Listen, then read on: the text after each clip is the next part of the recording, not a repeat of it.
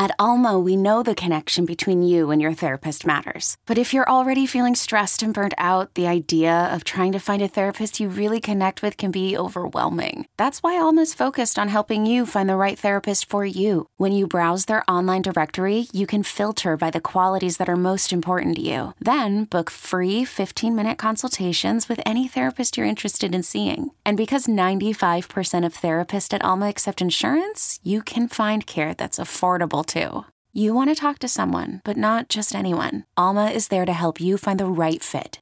Visit helloalma.com/therapy30 to schedule a free consultation today. That's helloalma.com/therapy30.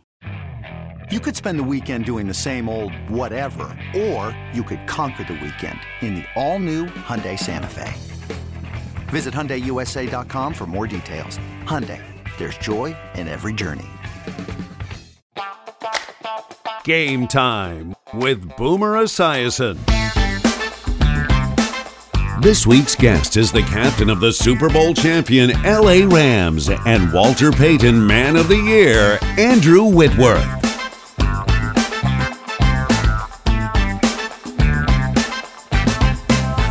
Today's guest says he doubts that anything could top the 4 days in February when he was named Walter Payton NFL Man of the Year and then helped his Los Angeles Rams win Super Bowl 56 over his former team, the Cincinnati Bengals. It is my pleasure to welcome future Hall of Fame offensive tackle Andrew Whitworth to Game Time. Big Whit, what's happening? It's great to see you. What's going on, Boomer? So happy to be here, man. Yeah, it's great to see you. And you know what? I love the fact that you got a chance to enjoy winning a Super Bowl. I mean, you paid the price. You played so many years, so many games. Has the celebration finally stopped, or are you still celebrating with your family and friends?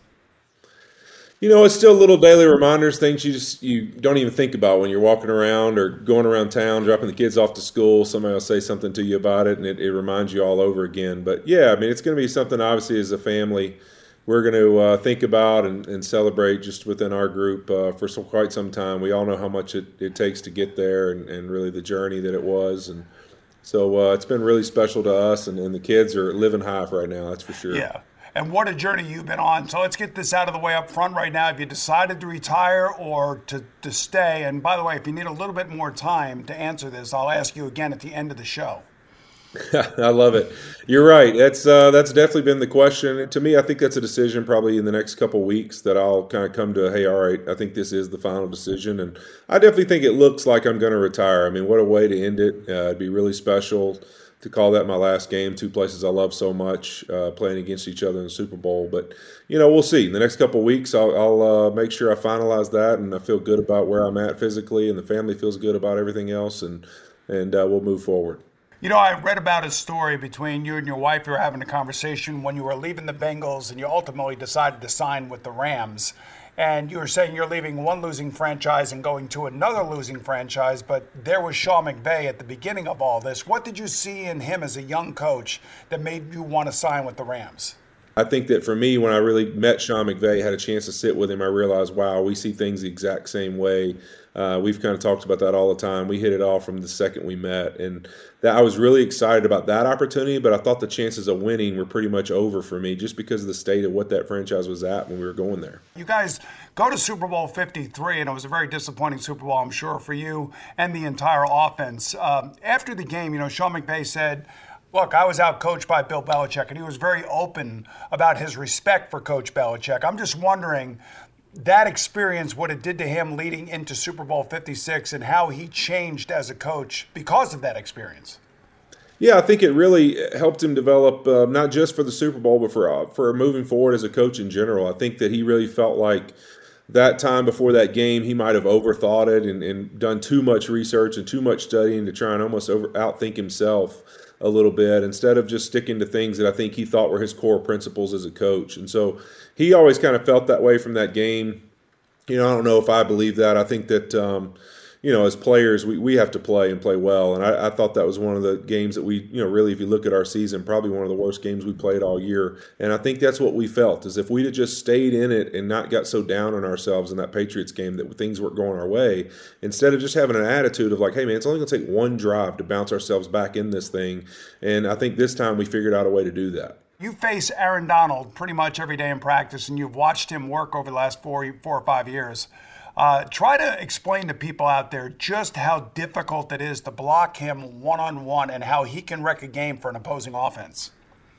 Yeah, you really look at AD. I think when you look across the NFL and you try to find who are the great rushers, who are the great guys on defense that you say, man, this guy's the difference maker for his football team. What really sets AD apart is he's not a guy that you'd say, all right, this guy plays with power, or he plays with just speed, or he's really savvy and a veteran guy who's going to kind of know the plays and figure them out and have kind of a head start. He's a combination of all the above. And not to mention the last and probably most important is he's going to play harder than anybody on the football field. And you realize, wow, not only is this guy special, his work ethic and the example he sets every single day is rare one-of-one type stuff.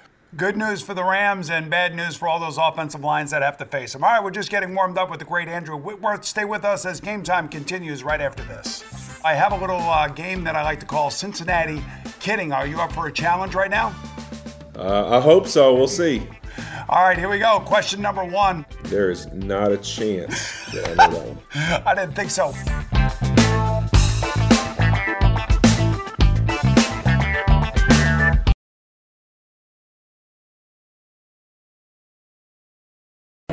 Welcome back to Game Time with Boomer Esiason. Welcome back to Game Time, everyone. Andrew Whitworth grew up in West Monroe, Louisiana, where they celebrated Big Whitworth Day after the Rams Super Bowl victory. He was a tennis champion, believe it or not, and a promising golfer, but football was where Whitworth made his mark, leading his high school to 4 state championship games and winning 3 titles. I got to believe, Andrew, the reason you went to LSU is because you're from there, and LSU has such a huge presence in Louisiana. LSU was obviously somewhere that a lot of kids from my school went. I actually, though, believe it or not, was a Florida commit to Steve Spurrier for a while until Nick Saban was hired. In my senior year in high school, Nick Saban got hired, and one meeting with him, and I knew this guy was different, and I changed over to becoming an LSU Tiger. Yeah, interestingly enough, I read where you had 4 championship games, 3 in high school, 1 in college, all at the Superdome. So a pretty good place for you to play, huh? Yeah, I had a lot of success there. I don't know that the people in Louisiana enjoyed my success that much in the NFL there, but they haven't been a big fan of that part. But they enjoyed the college and high school success for sure. Yeah, I don't know if you know this, but just like me, you were drafted in the 2nd round by the Cincinnati Bengals. Of course, you were the 2006 draft. I was the 1984 draft. I was really mad. You probably don't know my story, and I don't want to tell you my story. How did you feel when you were drafted by the Bengals in the 2nd round? You know what? It was really unbelievable. I thought, for me, I didn't really see myself as a guy that was going to go that early. And I'd heard 1st round, I'd heard 2nd round, I'd heard 3rd and 4th. So I really had no idea. And then all of a sudden I met Paul Alexander at the Combine, and he told me I was going to be a 1st-round pick. So really that was the only team that had really talked to me about being picked early. And they ended up selecting Jonathan Joseph for their 1st one. So I knew when that 2nd-round pick came around there was a chance. So it was pretty special when Marvin Lewis was on that phone when I picked it up. And man, what an amazing 11 years that would be for me in my career. Yeah, I actually got the phone call from Sam Weiss, and I was just happy somebody called me. I thought they forgot about me, actually. I was thinking about Paul Alexander, your offensive line coach, really a disciple of Jimmy McNally, the great offensive line coach he was. He was my offensive line coach in Cincinnati. They changed your position. You went from guard to tackle under Marvin Lewis and Paul Alexander. Tell the fans out there the difference between playing those 2 positions and why it's so important to be named a starting left tackle in the NFL. I think really when you look at those positions, I'd played left tackle in college and, really felt like it was a position I liked. But when I was going through the combine process, at that time in the NFL, there was a lot of really big guards. And that was kind of a deal there. You'd have you thought your offensive line really, if you looked across the NFL in 2006, was really all just massive human beings. You don't have as much of that now. But it was really how big, how strong can your O-line be? And so a lot of people saw me as a guy who was a little stiff and didn't know if they could play left tackle. So they thought that I'd have a future at left guard or possibly playing right tackle. And so first couple of years, honestly, is one of the best experiences for me to get a chance to play some of that early in my career because I kind of got to learn the power that was needed to play at this level And then as my body changed and I found ways to become more athletic, I learned that left tackle position. And really, it's the difference in playing in a little 3-foot box, and when you play outside at left tackle, it's like being a man-to-man corner. There's a whole lot of space for them to make you miss. Okay, we're going to return to relive the Rams' dramatic playoff run with Andrew Whitworth right after these messages. Brought to you by the Ford Bronco Sport. Built Ford Tough. It's time for a change. Instead of working from home, work from your luxury suite at Midtown Manhattan's crown jewel, the Kimberly Hotel. Now offering special monthly rates with the most impeccable safety and hygiene protocols to keep you safe.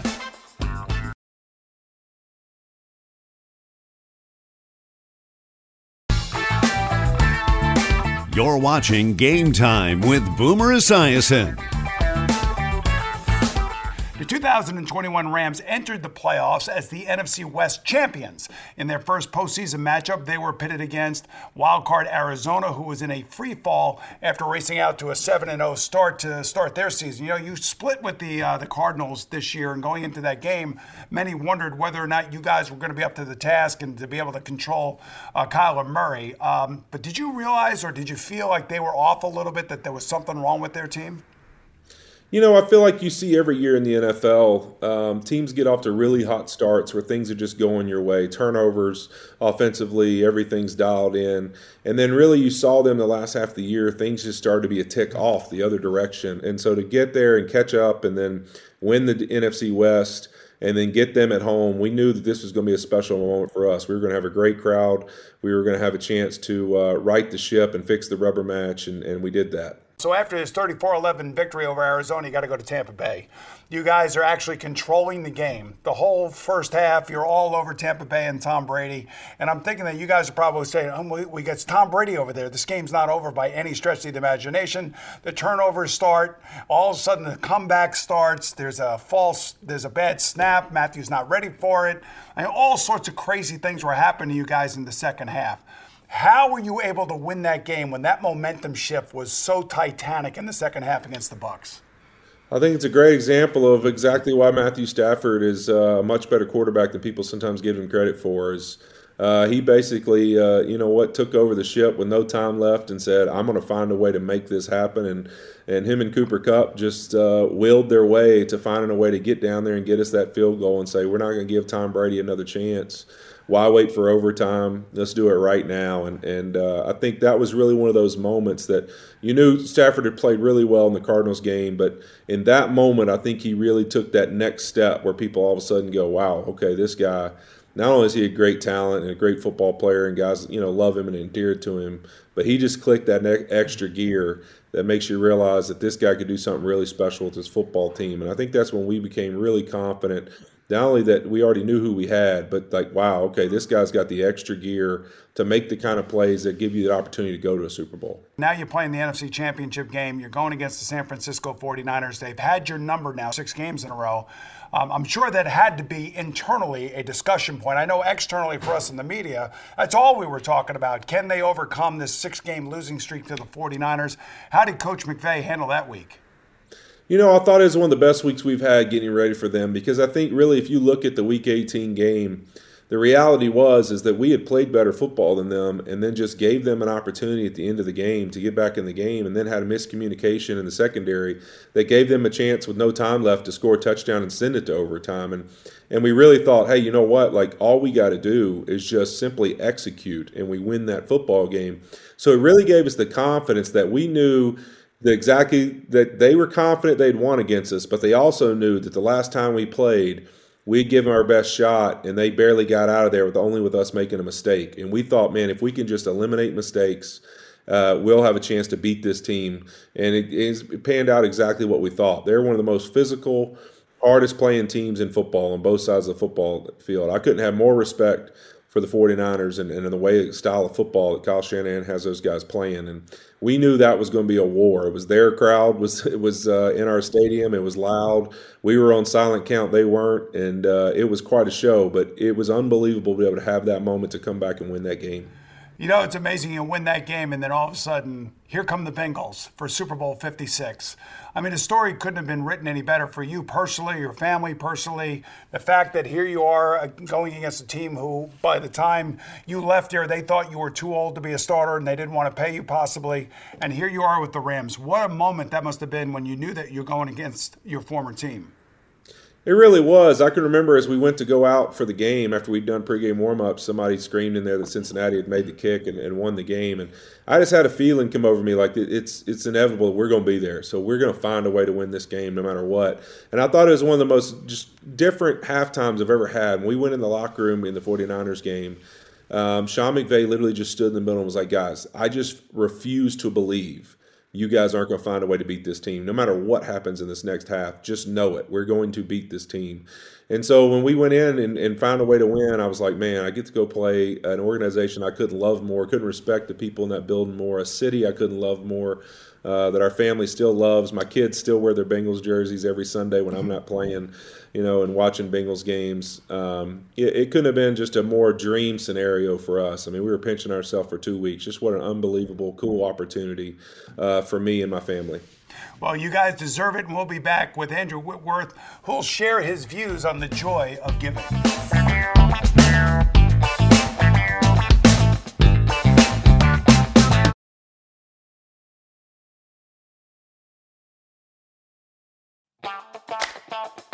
Welcome back to Game Time with Boomer Esiason. Welcome back, everyone. In his sixth and likely final nomination, Andrew Whitworth was finally named the Walter Payton NFL Man of the Year in tribute to his excellence on the field, along with his philanthropic endeavors in Los Angeles, Cincinnati, and Louisiana. And I know personally just how hard you work, Andrew, and I saw your speech at the NFL Honors Dinner. It was amazing. Why is it better to give than to receive in your eyes? I just think the unique opportunity to always remind yourself how you get places in life. There's always people along the way that have helped you get there. There's always somebody that's poured into you or an opportunity that's presented itself through somebody else. And so to me, just being able to go in the community and make sure people know that you care about them, make sure that you'll help them have their opportunity, and remind people what it is that helps you get there so they can look around and find those things that they can lean on and that they can believe in. And then there's other people that just haven't had any opportunity, and maybe I have the chance to give them an opportunity I was blessed with. And to me, the greatest thing I can do as an NFL player is to make sure communities and people across our country know that we don't take for granted what we get to do for a living. And we're going to remind them that we care about them and that we're going to support them and that we know that we're all in this thing together.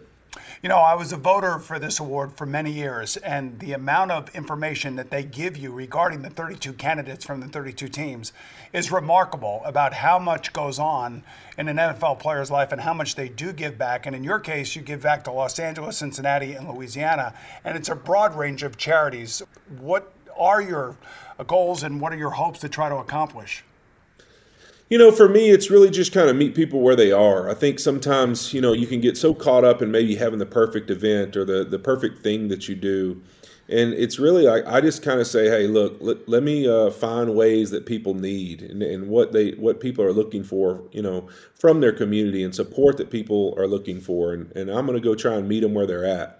And so that's why really in my time in Louisiana and Cincinnati and LA, it's really been a vast different amount of charities because it's like I don't really want to do something that has my name attached to it. I want to do something that is for what people need. And if I can help in some way, if I can speak at something, if I can volunteer my time, money, my voice, whatever it is, I want to give that opportunity to just meet people where they are and help them get to the point they want to get to. And I think that really, to me, is what's important to me. It's not about what recognition is given, but what opportunity I can help somebody have. You know, what people should know is that your wife, Melissa, and your kids are involved as well. And why do you bring the kids into it, and what is their purpose? Well, we just believe that starts in our home. I mean, if we really want to make changes that last a lifetime in people's lives, it's about our kids having that heart. It's about them understanding why it's important, them growing up and realizing, man, there's a lot of unique opportunities they get being the children of an NFL player. We just want our kids to understand how important that is and how special that is, because one day, whether they're successful in a sport or a business or anything else, all those things are great. and wonderful. But we want them to be able to fall back on the fact that they're there for people first and foremost. Tremendous message, Andrew. We'll see how well Andrew Whitworth really knows the Queen City right after this. Drive into Manhattan for an unforgettable staycation at Midtown Manhattan's luxurious Kimberly Hotel. Treat yourself to New York City without the crowds, protected by our highest safety and hygiene protocols to keep your family safe.